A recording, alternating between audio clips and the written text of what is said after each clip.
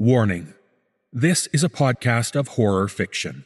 It is intended for a mature adult audience. The stories presented here are intended to disturb. They are likely to contain death, graphic violence, explicit sex, including imagery of sexual violence, hate crimes, blasphemy, or other themes and images that disturb. We assume by your listening that you wish to be disturbed for your entertainment.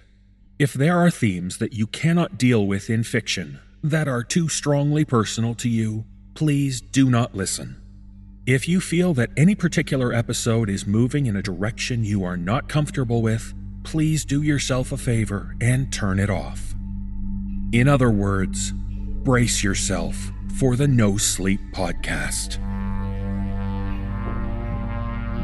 As the sunlight fades to darkness,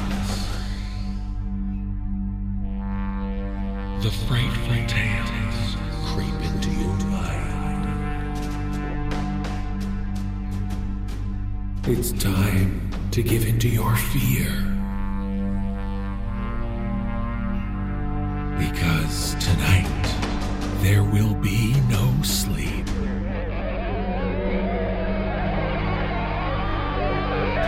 Brace yourself for the No Sleep podcast. I bit into it over and over again, chewing each mouthful and swallowing. The odd things kept happening, and I was growing more scared to sleep in my own apartment. But a loss like that tears everything away from you and leaves you with only the bare thought process that makes us human. The scraping wouldn't go any quieter, and when I stopped to stub out my cigarette, it scratched in the same place. Anyone will tell you, in all my years on the force, I never treated anyone different on account of their skin color. I poured antiseptic all over the wound on my hand, feeling the intense burn and nearly biting my tongue as pain shot all the way through my arm.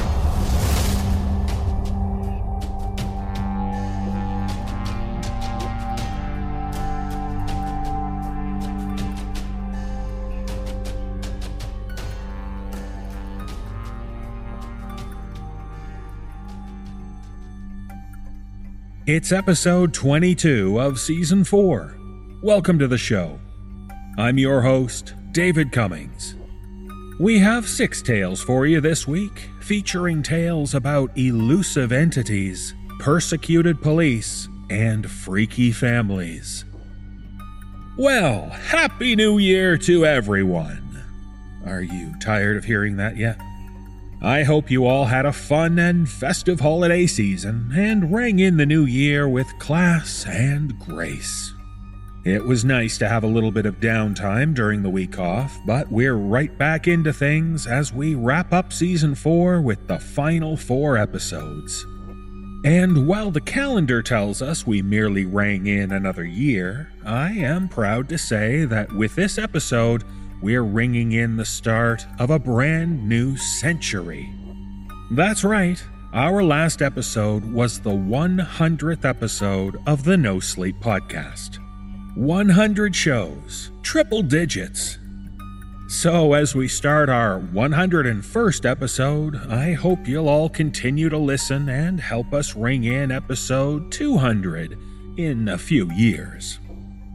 This might be a good time to make my usual proclamation about the ways you can help us build a bigger audience for our next 100 shows. As always, having you like us on Facebook, follow us on Twitter, and post positive reviews on iTunes and Stitcher, it all makes a big difference. And in case you don't know, we have fan-run pages on Instagram and Tumblr, so make sure you join in the fun there as well.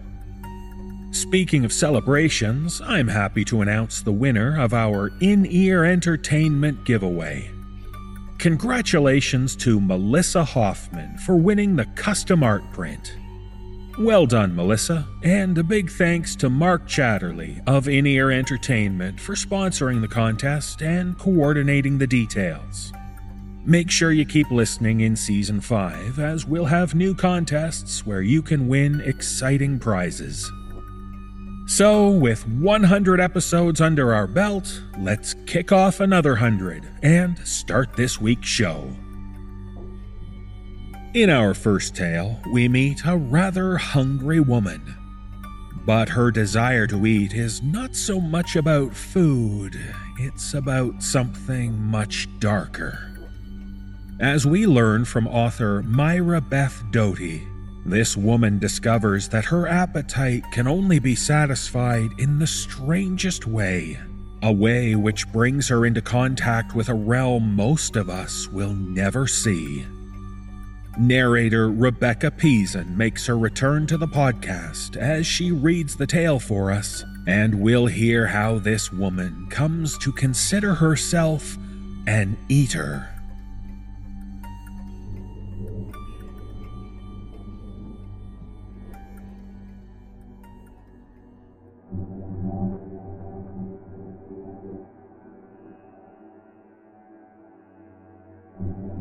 The first time I remember it happening, I was about 5, maybe 6. Like all kids, I was afraid of the dark. Well, not really the dark. We all know that it's not the dark itself that we fear, but what might be dwelling in that dark. The monsters. I was particularly scared of the space between my window and my closet.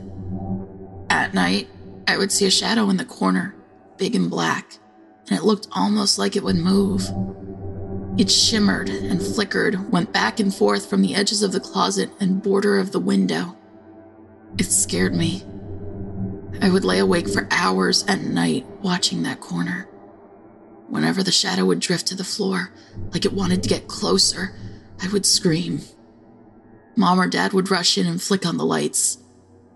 I would be sobbing and pointing, but of course, the shadow would never be there. Spending the rest of the night outside my room was the norm back then. My parents' room, the living room, the floor of the bathroom, it didn't matter where it was as long as it wasn't my room. I could sleep anywhere in the house, wherever that shadow wasn't. The dark didn't bother me in those places. Just my room. Just that shadow. I don't remember how I ended up falling asleep that night. I think I was in the living room and conked out when my parents were watching some movie.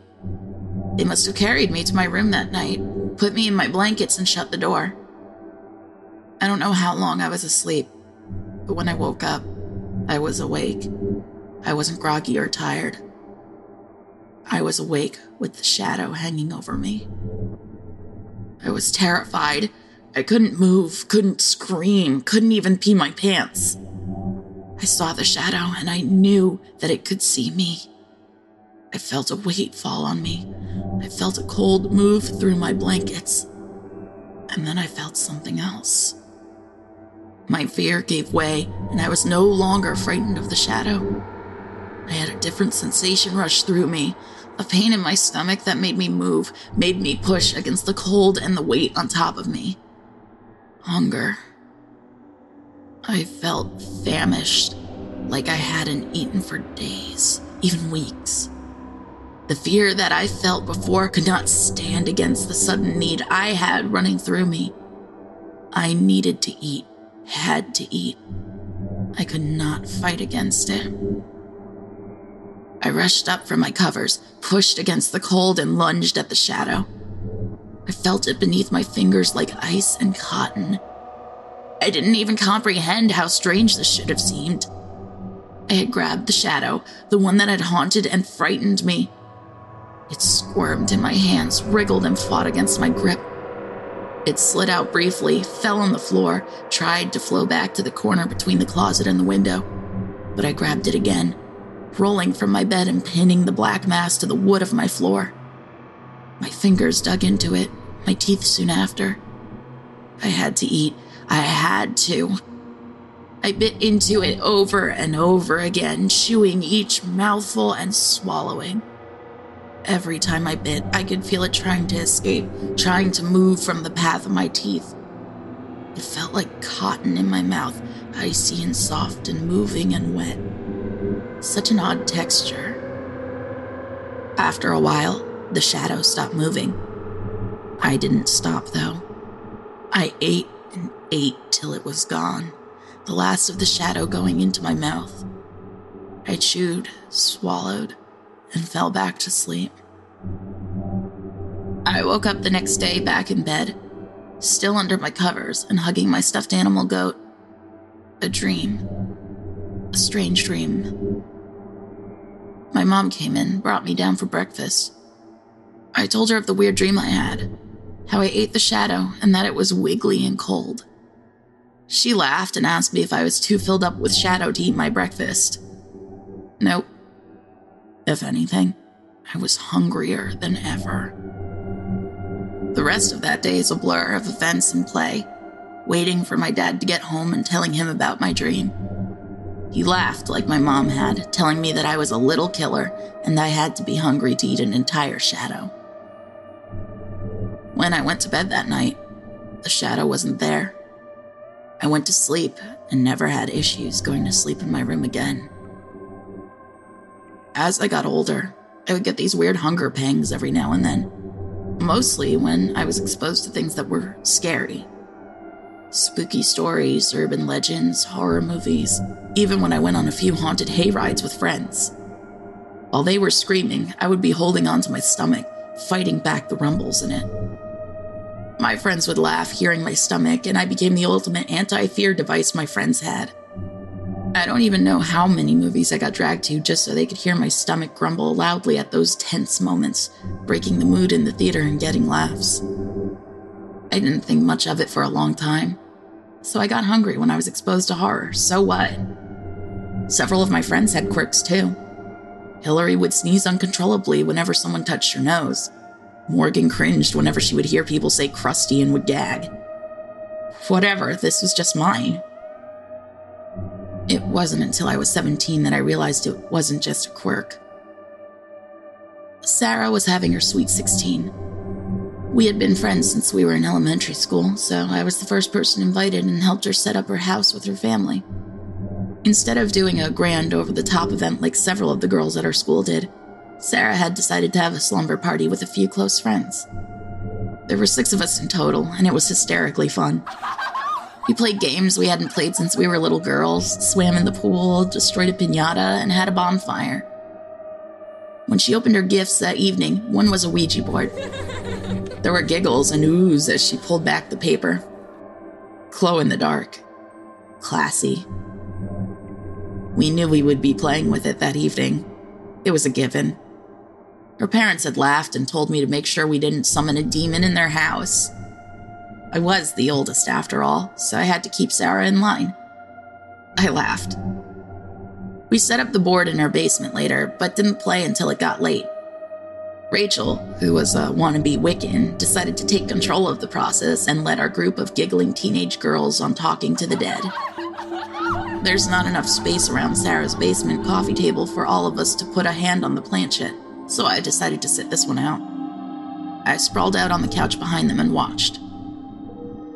Rachel got into the mood quickly, eyes closed and concentrating more than anyone else, I'm sure. When the planchette started to move, there were giggles and denials of moving it that accompanied them. Rachel set about asking questions and glaring at someone who refused to stop laughing. Hillary had a notebook and a pen nearby, writing down the letters as they were slowly spelled out while her other hand stayed on the glowing plastic. The first 10 or 15 minutes we were still having a good time, laughing and giving mock shock at the ridiculous jumble of letters we were getting, because it totally makes sense that some guy named Offlats was a hairdresser in the 1990s and died in a fire at Sarah's house. Whatever you say, magic board. Sure. After that, though, things started to get uncomfortable. I don't remember the name of the new contact or what gender it gave, but I remember the sudden pang of hunger that hit my stomach.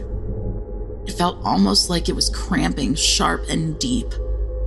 I had to get up from the couch and walk around for a bit to see if I could get it to go away. I went upstairs, walked around, grabbed some snacks that were still set out on the kitchen, tried to get the hunger to go away.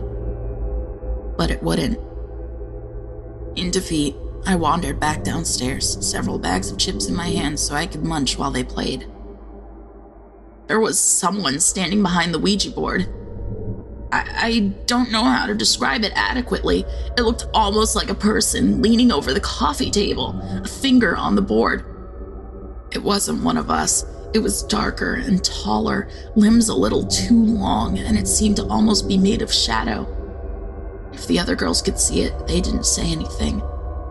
But I could see the unease in the room, see it on their faces. They might not be able to see anything, but they could feel the sudden offness. Morgan looked pale. Sarah was fidgeting where she sat. My stomach rumbled. They chuckle at my stomach announcing my reappearance, breaking whatever spell had fallen on them, even if briefly. The thing leaning over the board does not move. They return back to their game.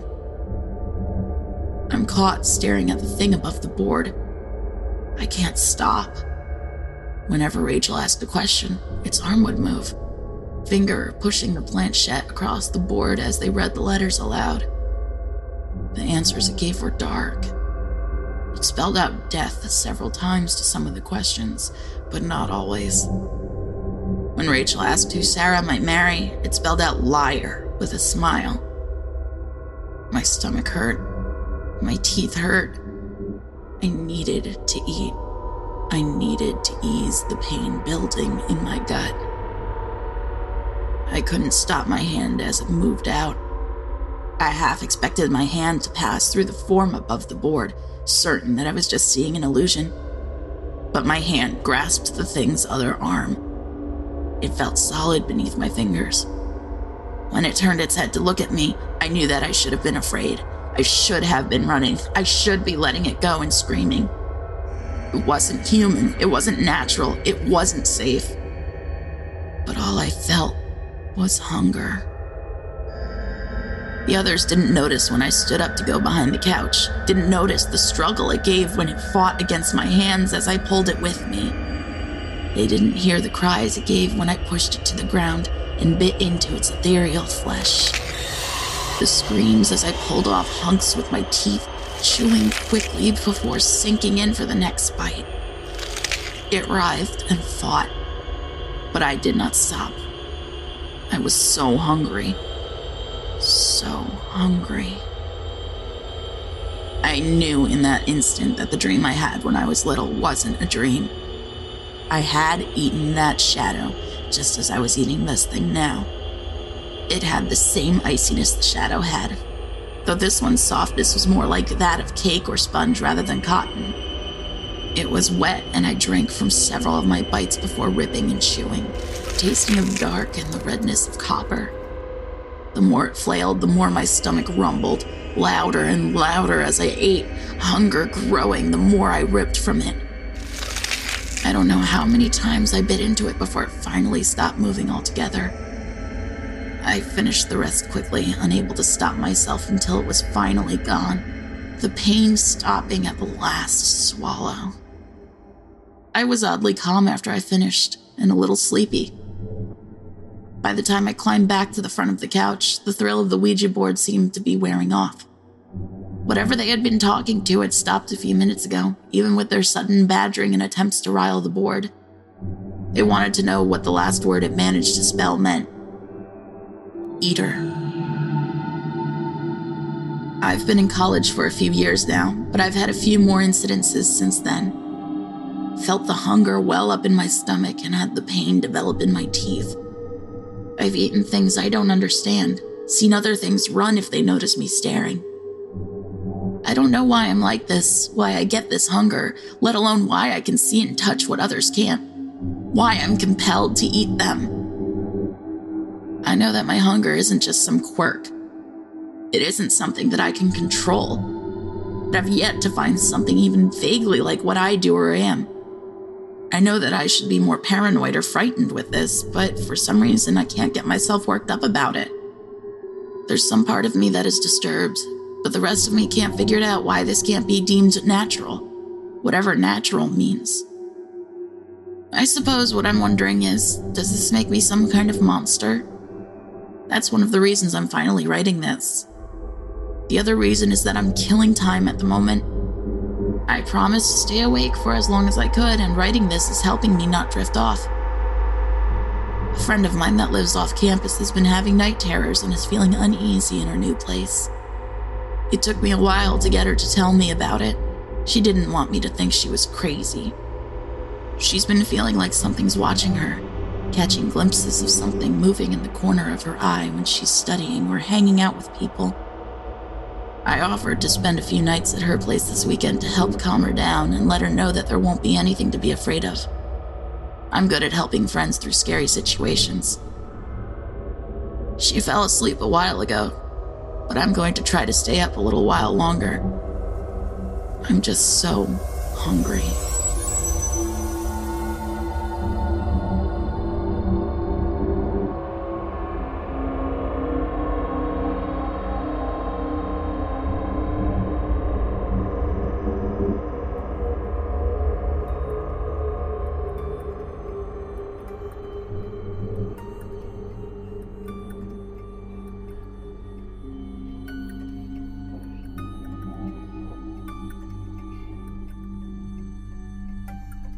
These days, finding that special someone is no longer relegated to singles bars and speed dating.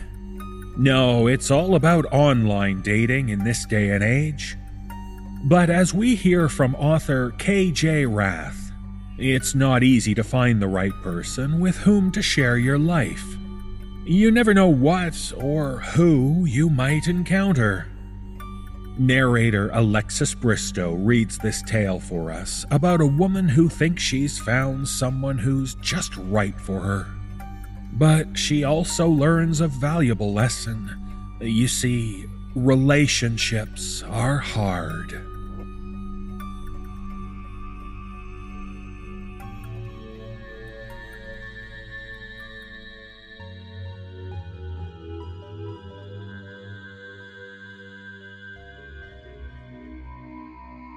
As a 23-year-old lesbian who was sick of the dating scene, because being a lesbian means I basically knew every other lesbian in the city, I decided to make an account on a women-only dating site.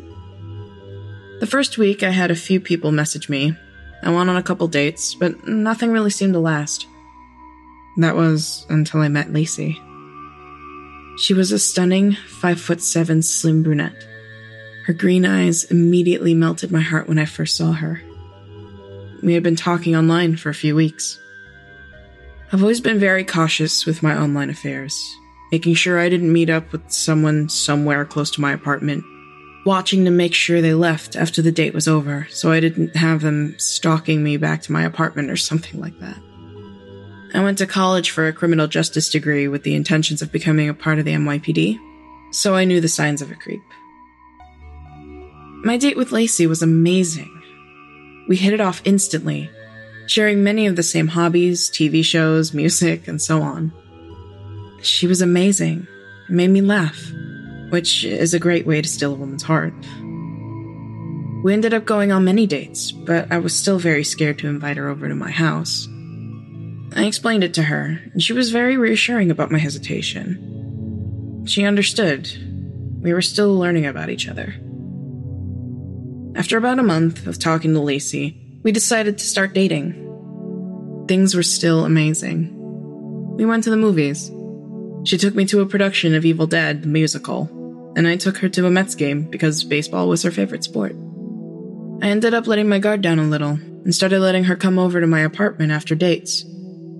She understood how much it took me to start doing that, and she really appreciated it. I was starting to really fall in love with her, and I think she noticed. A couple weeks later, I came home from one of our dates and noticed a few things out of the ordinary around my apartment. At first, it was the toothbrush laying in the counter instead of the cup next to the sink, the dirty dishes on the counter instead of in the sink. I'm a complete neat freak, so things like this I would notice. I had called the cops a couple of times, but there wasn't really anything they could do besides keep an extra eye on the place, make sure it wasn't a homeless man snooping around or something. I figured it must have been someone I had previously gone on a date with, but I deducted it in my head that it couldn't be the case. I had always went through the steps to make sure no one could possibly follow me back home, unless somewhere down the line I'd slipped up.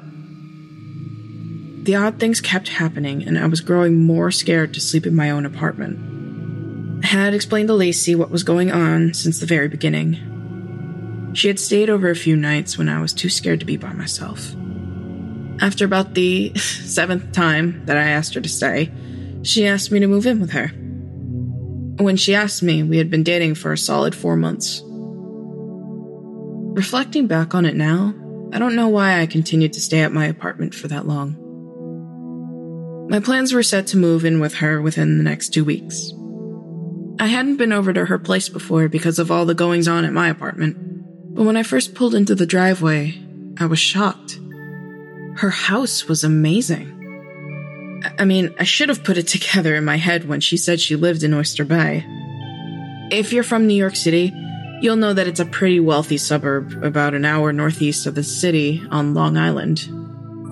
Her house was a gorgeous 2-story with Roman columns coming down from the roof to the front porch. I was moved in there within that night. I was lucky to have my friends help me out.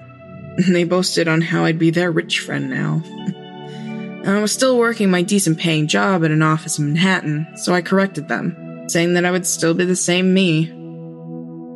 Lacey had never told me about her wealth, or her house. She had told me she lived a bit of ways outside the city and worked at a lawyer's firm in Brooklyn, but never told me about Oyster Bay. I wasn't about to get mad at her about it. I just assumed it was either an inheritance or she had accumulated enough wealth to move out of the city and into an amazing house.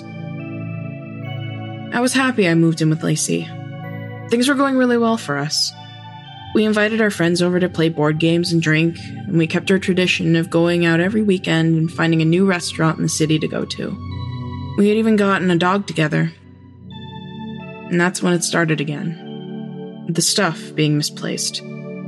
Blankets disheveled, and now stuff was being taken. We called the cops. They checked the place out, but there were no traces of anyone left behind.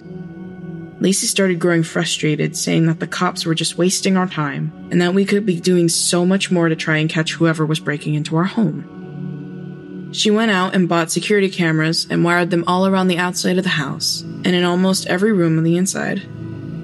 She updated our security system. She also paid for us to have motion sensor floodlights around the outside of the house as well. Moving into our first year together, she started growing distant. Our weekend dates in the city slowly started to stop as she started keeping herself locked in her study. I confided in my best friend Erica about it, and she advised me to talk to Lacey about her newfound habit of seclusion. So I did. Lacey began to fight with me about it, saying that all she wanted was some distance. I could tell that the breaking and entering was starting to really wear her down. Every week, something new would go missing. I ended up getting promoted at work and offered a stay-at-home job, which I graciously accepted. Maybe it would help the situation at home to stop. Before you ask, we never found any evidence on the security cameras around the house. It was like a ghost was stealing from us. Another year goes by and I'm loving my stay-at-home job. Lacey and I continue to fight. She starts staying out later than normal, coming home smelling like alcohol. I knew she was going to the bar and drowning her feelings in 80 proof, but I could never accuse her of cheating on me. I know she wouldn't do that, given her past relationships. One day, I collected our mail from the mailbox and noticed that a neighbor's mail got mixed up with ours. I shrugged it off and set it off to the side to find which house it was and deliver it to them. 2 hours after I set it down on the counter, it was gone. Disappeared out of thin air. I called Lacey immediately and she told me to get out of the house and that she would be there as fast as she could. I asked her if I should call the cops and she said no. She got home and did a scope of the house. No one was in there. I was so confused. How could this have happened? Scared, I followed Lacey's word and didn't involve the cops. I figured that she wanted to solve things by herself. Within the next week and a half, the cops came knocking on our door. I answered. Is there a Georgia Palmer here? One of the officers asked me. No, I replied confused. I don't know anyone by that name. Can I help you with something? I asked them as politely as I could. Sorry, ma'am. Wrong address. Have a nice day. the other officer said. I was very addled, but I shrugged it off. Wrong address. By the time I knew it, Christmas was rolling around again. It was our favorite holiday. Normally, Lacey and I would wait to decorate the house together, since she liked to bring things up from the basement and I would start putting them up, getting more finished in a short amount of time. But I wanted to surprise her when she got home from work by the house being decorated. I knew that would make her happy and help mend our relationship. I always hated the basement in that house. It was unfinished, dark, and concrete. Lacey never took the time to finish it, but she didn't care. As long as it was a place to store things, she was happy with it. I made my way down the wooden, creaky stairs and turned on all the lights to make it as bright as possible down there. I found the area she kept all the Christmas stuff at and started going through the boxes to pick out what I wanted to use. After an hour of going through boxes, I came upon an unmarked box. Thinking nothing of it, I opened it to find all of my missing stuff. All of the things that were stolen from me over the years was in this box. The fucker that was doing this to me was sick enough to leave it where I would find it. Like clockwork, there was an extremely loud knocking at the front door. I jumped from being startled and listened to see if it would happen again. Another loud knock came from the front door with muffled yelling. I sneaked up the stairs and peeked toward the front door. There was a full unit of police at the door. What the fuck was going on? I nervously went to the door and opened it. 2 cops grabbed my arms and pulled me out of the house as 6 others stormed into the house. I was so scared and so confused as to what was happening. I kept asking, but no one was answering me. Next thing I hear is a voice coming in over the police radio. We've got a 419 in the basement here. I had never learned what the different codes were that cops used, as I had never gone to the academy and had settled for an office job. The cops that had grabbed me out of the house then proceeded to put me in the back of their cruiser. I kept asking what was going on, getting more and more upset when I wasn't getting an answer back.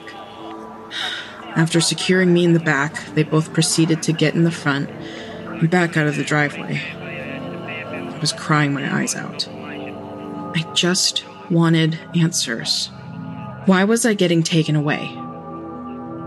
I saw Lacey's car out of the corner of my eye. She was sitting there, wide-eyed in disbelief as our home was being raided by the cops. Next thing I know, 2 cops are bolting for Lacey's car. They lob open the driver's side door and tase her seizing body being pulled out from the car and onto the road. The rest of the ride and initial trip into the police station was a total blur. I was in a state of shock and disarray. What happened to Lacey? When will I see her again, if ever? The next thing I can remember is the chief of police coming into the room I was being held in. A nice office-like room with a long table and 6 chairs, complete with a water cooler and a couple of nice-looking ferns. Miss Bowling, my name is Chief Daniels. You can call me Tom. How are you doing? He pulled up a chair and sat in front of me across the table. What's going on? Very cliché, I know. It was all I could think of to say back to him. I just wanted to know what was going on and where Lacey was. Miss Bowling, I'm gonna ask you a couple of questions. Is that okay? I nodded my head yes. He sat a manila folder on the table and opened it. I couldn't make out the information inside. He pulled out a photo of Lacey. Do you know this woman? Where is she? I began to get frustrated. I wanted answers. Miss Bowling, calm down, please. I need you to answer me. Do you know this woman? I nodded yes. Lacey, where is she? Ma'am, please calm down. Do you need some water? Chief Daniels asked, getting up and walking to the water cooler. No. He sat back down at the table across from me. Ma'am, I'm going to explain the situation, okay? I sat up a little bit. I needed answers. Do you know of a woman by the name of Georgia Palmer? I shook my head no. The home you were living in was owned by a woman by the name of Georgia Palmer. She's been missing for almost 5 years. Your girlfriend, Lacey Schaefer, was arrested for the murder of Mrs. Palmer. What? Lacey? A killer? He continued. Ms. Schaefer has been using an alias. Her real name is Jessie Kirby. We believe that she has committed over 7 murders within the past 20 years.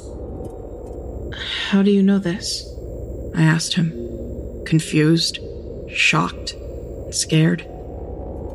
She uses the same method. She meets a wealthy individual, murders them, then assumes control of their money, house, and then meets women at bars and sporting events. She then scares them out of wherever they live by stealing various items, making it look like someone has been breaking and entering. She then offers them to move in with her, keeping the stealing up over the years to scare the women. She then will murder the women.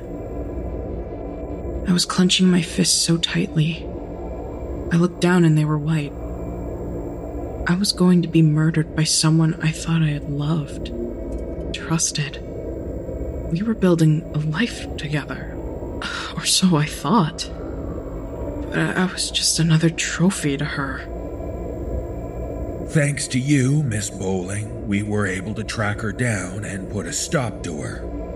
If you hadn't called us when you lived in your old apartment complex, we would have still been tracking a ghost. I later found out that Lacey, or Jessie, was going to be serving 2 consecutive life sentences with no chance of parole. My friends and family were very supportive in the aftermath of all of it. Part of me still can't believe what had happened. Hopefully my story will deter people away from dating websites. You'll never know who you'll find on there.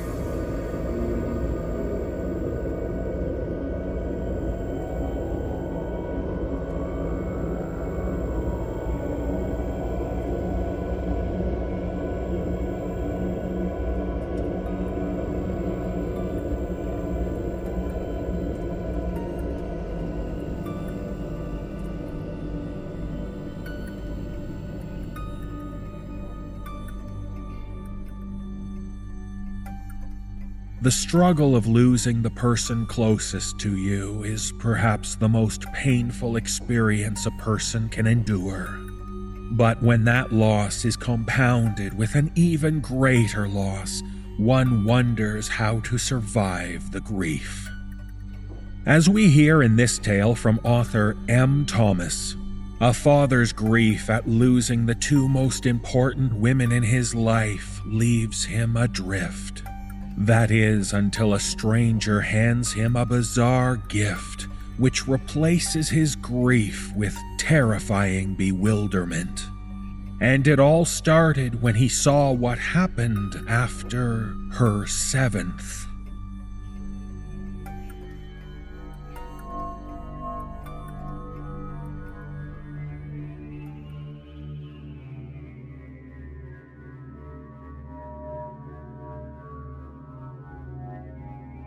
I cannot describe to you how I feel right now. What I'm experiencing is so detached from the normal, I'm almost convinced I've finally gone insane. Almost. My wife, Bea, died during childbirth. She was gorgeous, funny, intelligent, stubborn. A woman whose laugh was so loud, eating in restaurants was a challenge, and whose stare was so intense it made my hands shake. I lost her as she gave birth to our daughter, Sam. Of course, I could have resented Sam for taking away what was once mine, in a way nothing else can be. For taking what was so truly and utterly pure. But I didn't. I knew Bea wouldn't have wanted any resentment. She wouldn't have wanted our only child to have a life ruined by hate. But this isn't about grief. This isn't about the physical sucker punch of forever losing something you loved. This is about something far more sinister. My daughter was lively, always running and screaming, leaping up and down the climbing frame, causing havoc in her nursery classes. So for her 6th birthday, a trip with friends to the movies had left her so pent up with energy, I could barely keep up with her as she dipped and dodged between people on the pavement. She'd occasionally turn back through the sea of people and shout, "Daddy, come on!" in a tone that was almost petulant. I couldn't help but love her. I tried to chase her. I really did. She was too busy looking at me when she dashed out into the road, and the bus didn't have time to stop. A sickening crunch, and the world fell silent. I cradled her broken form in my arms, too numb to weep, too hurt to move. All I could feel was the warm blood gently seep into my clothes. In the state of shock I was in, I could just think about how I was going to wash my jeans. Oh, it sounds horrid, I know, but a loss like that tears everything away from you and leaves you with only the bare thought process that makes us human. The next week was a blur. I can't place a single memory to a time, in between friends and family extending their condolences, and the howling sobs of mine that would break out at any moment. A door slamming, the gentle hum of the fridge, or voices laughing on the radio. I attended her funeral dressed all in black. By dressed, I don't merely mean my clothes. My very essence was dark. I couldn't feel or think, and the day continued as I went through the motions like a drowning man treading water. Everyone wanted to tell me about Sam and how perfect she was. What an angel she was. As if I didn't know. As if I didn't realize what a gift my own daughter was. The man stood out from the rest as he walked up to me and handed me this large leather book. I assumed at the time he was a parent of one of Sam's friends, handing me a collection of their photos together. Or maybe I was too numb to even process his cold hands and how he never once mentioned my daughter. For a month, I was lost.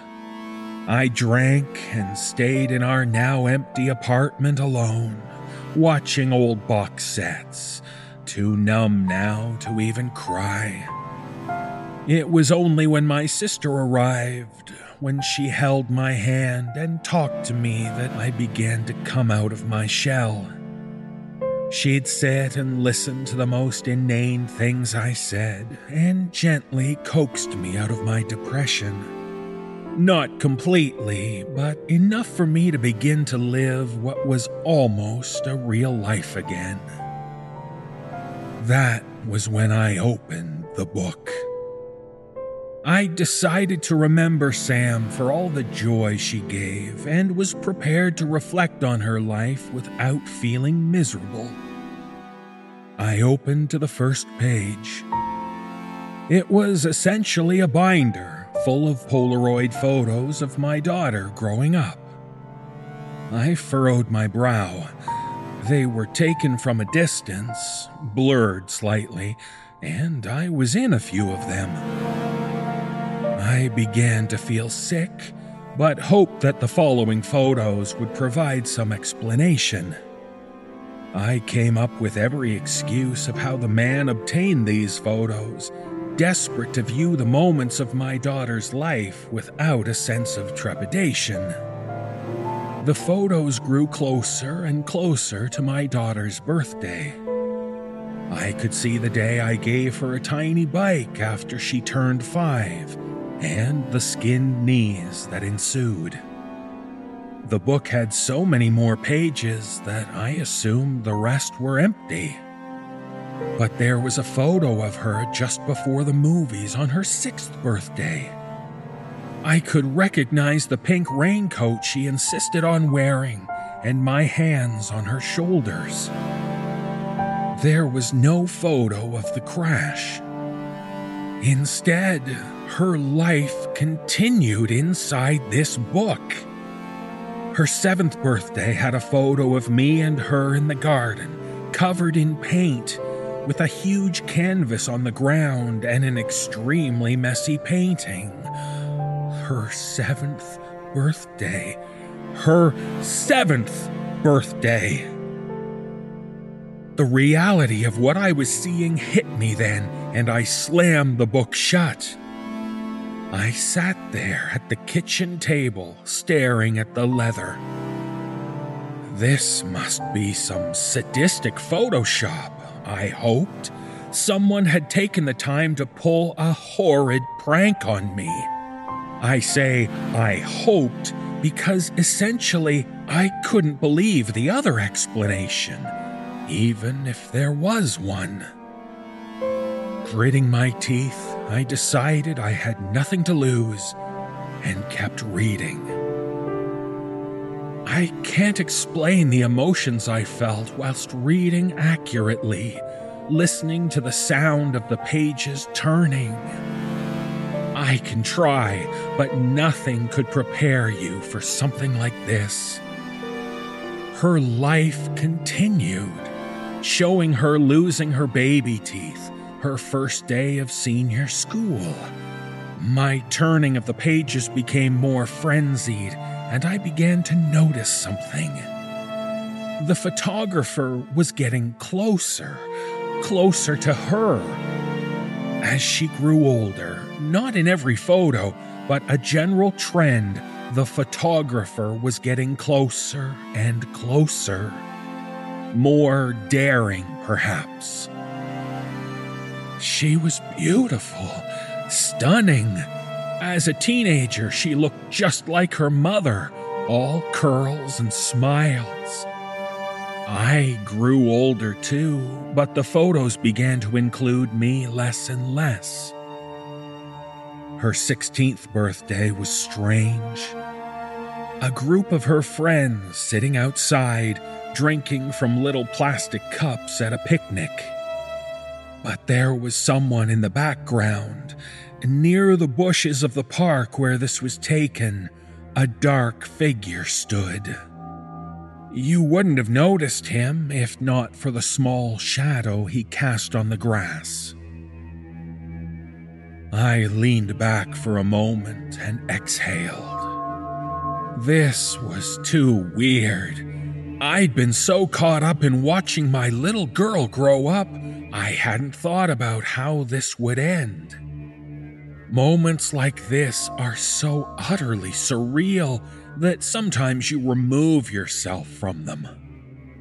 I almost felt like I was watching myself read these, like this was a dream or a program on the television.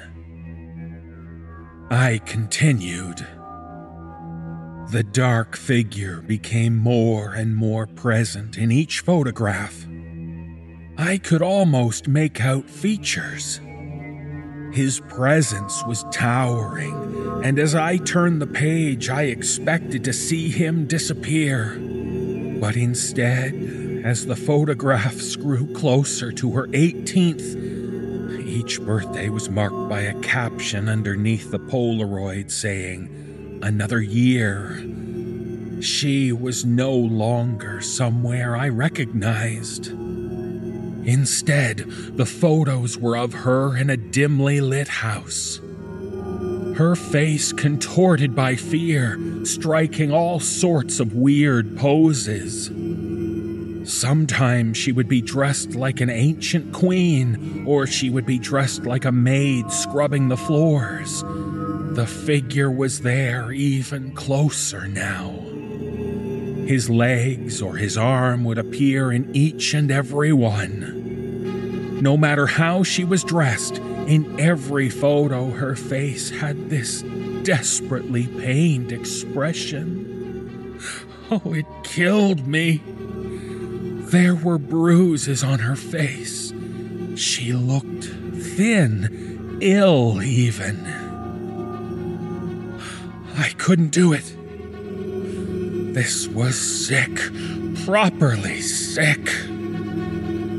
My girl. I soldiered on. The last photo I looked at before I slammed the book shut and swore to never, ever look at it again was of her 18th. The caption underneath it read, "At last," in sloppy writing. She was looking straight at the camera, crying. She was on her knees, dressed in a black evening dress, with an apple in her mouth and her hands bound behind her back. Her makeup was ruined by her tears. It was as if she was pleading me, begging me to help. But I couldn't. I closed the book and left the room, my whole body convulsing with sobs. I couldn't call the police, of course. She was dead. The thing that keeps me up at night isn't the content of what I saw. It's that there were so many pages left.